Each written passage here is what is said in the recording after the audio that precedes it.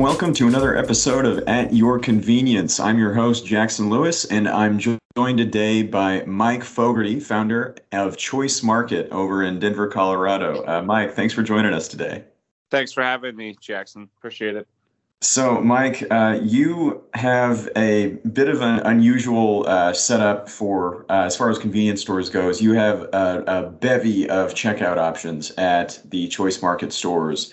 So, and once you decided that Choice would have this wide variety of checkout options, how did you decide what options to offer? Yeah, I think, we always wanted to have an omni-channel experience and, or multi-channel experience so that customers have the ability to order ahead, whether they're at their, cubicle ordering lunch or, they're ordering catering event for, 50 people. Or they're just want to grab some groceries pretty quickly. We always knew that the ability to order online, the ability to order through third-party delivery companies, really as many channels as possible met the needs of our particular target market. So from day one, we really offered these options. Now, in the past year, we've kind of built our own custom platform to offer that ability to order ahead, to order delivery through one of our electric vehicles, or order through a kiosk. So the multitude of options obviously fits the brand, fits the name, but was always kind of like the premise of the business from day one. So this omni-channel experience was really quintessential to the business model, and I think we're just actually effectuating it and rolling it out here, and so far so good. Yeah, Choice was definitely doing omni-channel before it was cool. And correct me if I'm wrong here, but as far as I understand, you work with AFI for frictionless checkout. Yep, iFi is our tech partner on the frictionless, or I guess some people call it cashierless. Although ours doesn't have.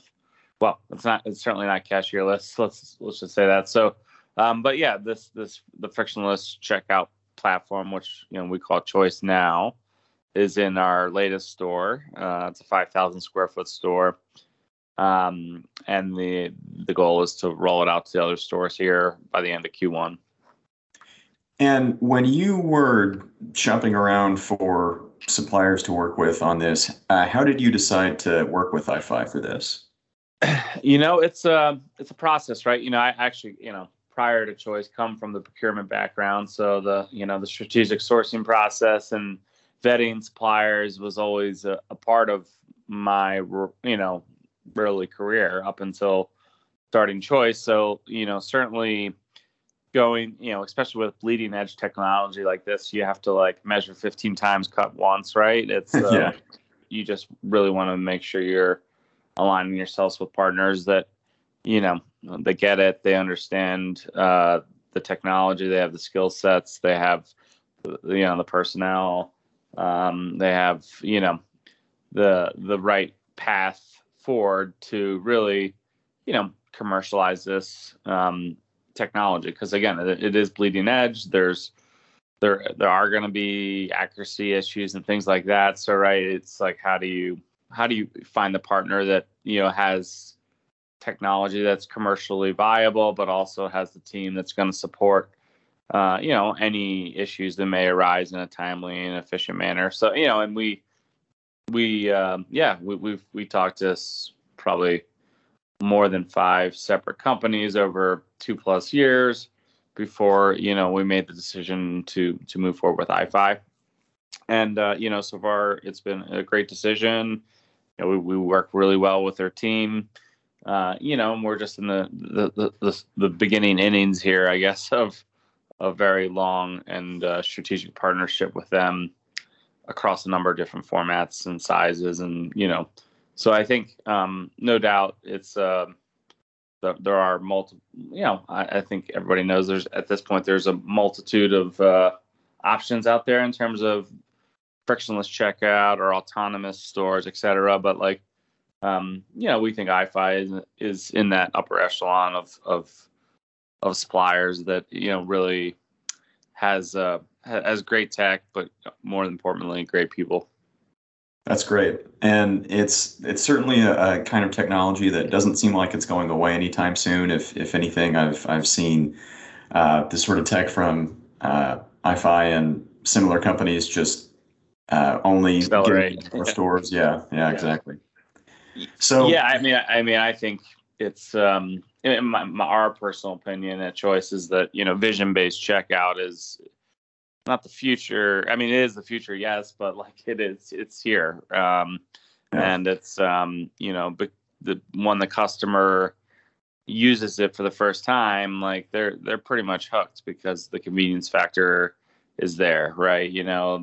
They have to either scan a QR code or in some cases tap a credit card depending on the system, and then they're off and running. And if they're in a rush, they're out of the store in a few minutes. Like so, it fits the convenience channel perfectly. This technology, and I think you'll start to see it across every retail channel in the near future. Is our thought. Oh yeah, I mean, if for an industry that wants to own convenience, this is it. This is what it's going to look like. Yep, agreed. So you're talking about rolling out this technology at more stores aside from just the recently opened store. How do you plan to go about informing customers about the new checkout options once that goes live? Because that seems to be an issue with some retailers that are implementing similar checkout stuff for the first time. They're not really sure how to best get the word out to their customers. Yeah, I mean, I think it is a learning curve. Like any new technology, right? There's a learning curve when when grocery stores first introduced self-checkout, that, there was a learning curve. Now it's pretty ubiquitous and people get it pretty quickly. I think the similar, process will go through with this particular technology. Steps in the process is so quick and easy that once a customer does use this tech, again, they tend to be a repeat customer and use the tech quite frequently or almost exclusively because it is, so convenient and quick and easy. So, and we have everybody from, the tech Gen Z millennial to, the 60, 70-year-old couple that comes in that uses the technology, which I think, says a lot about accessibility. So overall, it's certainly, there's going to be a learning curve. The retailer just has to come up with a platform and a system and a process that works for their particular store, that particular unit, right? And each, you could have multiple formats, right? Our first location is what's called hybrid shopping. So you can come in and check in and using Choice Now, or you could order ahead using, the Choice mobile app. We have kiosk in the store. We have a traditional point of sale. So it's not required to use the frictionless checkout. It's just an option. And, increasingly number of people are using that option, but, they can still check out normally. But we're also going to have fully cashierless versions, small formats that are fully cashierless, and have turnstiles and the like. Drive adoption, right? You can't even get into the store if you're not using the tech, right? So there's everything in between in terms of formats and options, and I think the retailer has to decide like what's best for them and what's best for that format and that store and that location. Yeah. So with all of the checkout options that Choice offers, are all of these options meeting expectations? Is there, are there a couple that people use more than others, or options that may not have been adopted as much as you would have liked? I think, across the board, we get pretty good adoption across all the various channels. Like, I think being inconvenience, like, people are on the go and on the run, a lot, or just time strapped. So like, for us, the in-store tech, the, Choice Now, our in-store kiosk are getting great adoption. And I think even the order ahead on the prepared food side is doing amazing across all the stores. Where we would like to increase utilization is like ordering groceries, larger basket sizes, that type of thing ahead of time, or delivery. Like these are two areas that, we BOPUS and native delivery that we're going to continue to grow and scale and make sure the customer understands, like, they can shop the whole store and we'll have it ready for them, not just the prepared food. So I think, we launched the platform just about a year ago. So, we're still in stabilizing mode and just like, making sure we, have a platform that, the customers enjoy, then they're going to use. And now it's like, which channels can we continue to promote and make sure our customer is educated and understands all the various options that Choice offers. Oh yeah, I don't think you're alone in looking for larger basket sizes with any checkout strategy for sure. Yeah, exactly. So it's but I think what we look at it more holistically. It's like, let's say, we have 4 distinct checkout options, which is, BOPUS or buy online, pick up in store. We have the Choice Now. We have the in-store kiosk. We have third-party deliveries, right? So, for us, it's, we just want customers to be in the Choice ecosystem and to, experience the tech. And, from there, they join the loyalty program, right? And we can start to better merchandise that particular store, that location, with products that those customers want and need. Absolutely. So talking about all of these options and what you've gone through with implementing them, what are some lessons that you've learned working with all of these different technologies that other retailers who might want to implement similar technologies might want to know before they hop in? Yeah, I mean, I think it's just like start foundationally with the data, right? Make sure your data is very clean as best as you can. It's always a ongoing process, right? But like, your vendor files, your product and, master data around your, your UPC codes, and, the prices, everything on the front end you can do to make sure that data is clean and that we'll make sure you have the highest level of accuracy, right? So I think, it's cart before the horse, type of thing. It's just like, if you implement this technology and your UPCs are off by a couple leading zeros, like it's hard to match up, the back end systems with your point of sale and, things like that. So, for any, I guess, retailer that's looking at this tech, it's like, focus on that first and spend a lot of good quality time, not just, things like prices and naming conventions and things like that, but even like photos and pictures, right? People on their, app want to see the products that they just checked out with, right? So I think things like that can take quite a while depending on how number of SKUs you have. So, there's a lot of work that goes into getting, the data, the content, and everything ready to launch a platform like this. And it's an ongoing, process to maintain that, right? So it's, putting in the systems to, not only get it set up once, but to maintain it over time as you add and subtract products. So like, these things are important, but I think what we've noticed about the tech is that the planogram, which is like basically a digital rendering of your store in terms of the products and the sizes and like, that exact dimensions of each product and where they belong on the shelf and which shelf, et cetera, it becomes all that more important, which helps you, like, I think, have a lot more integrity around your inventory and around the placement of what products go where.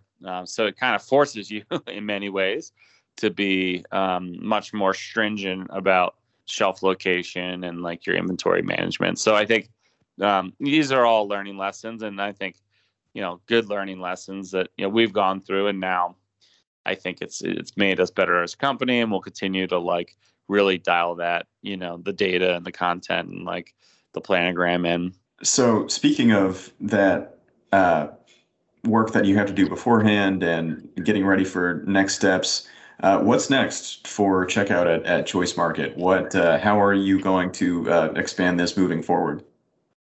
Again, I think vision-based checkout, I don't think it will be, for, at least for Choice, the core, I guess, technology we use moving forward for our checkout experience. And so, it could, it will manifest in a number of different types of formats. As I said, we have a larger format that we've launched this in, but now, we want to go retrofit the current stores. That's kind of like first priority. And then we're launching a small format, fully cashierless version in a hospital system here locally that's, going to be open 24/7, 365 with turnstiles.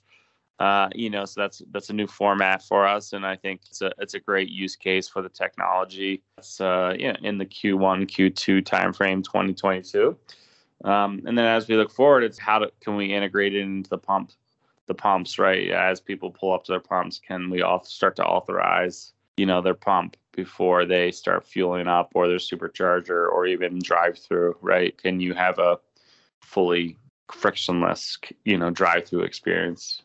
These are things that the tech allows you to really start to think, longer term and more strategic about how this technology can work across all different levels of the convenience store experience, right?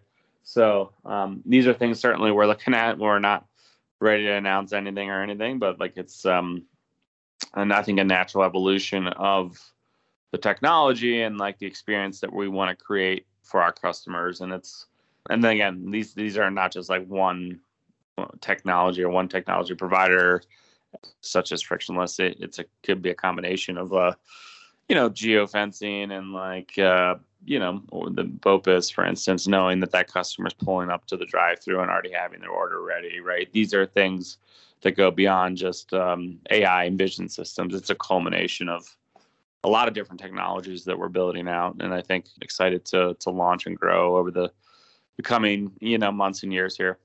Yeah, it's exciting to see where it goes. Mike, I really appreciate you coming on the show and talking about all the checkout options at Choice. Yeah, no, thanks for having me, and look forward to chatting soon. Excellent. Be sure to check out the January issue of CSP for the Power 20, where you can see Mike and other retailers who have experimented with some fun new checkout options. Join us next time for At Your Convenience.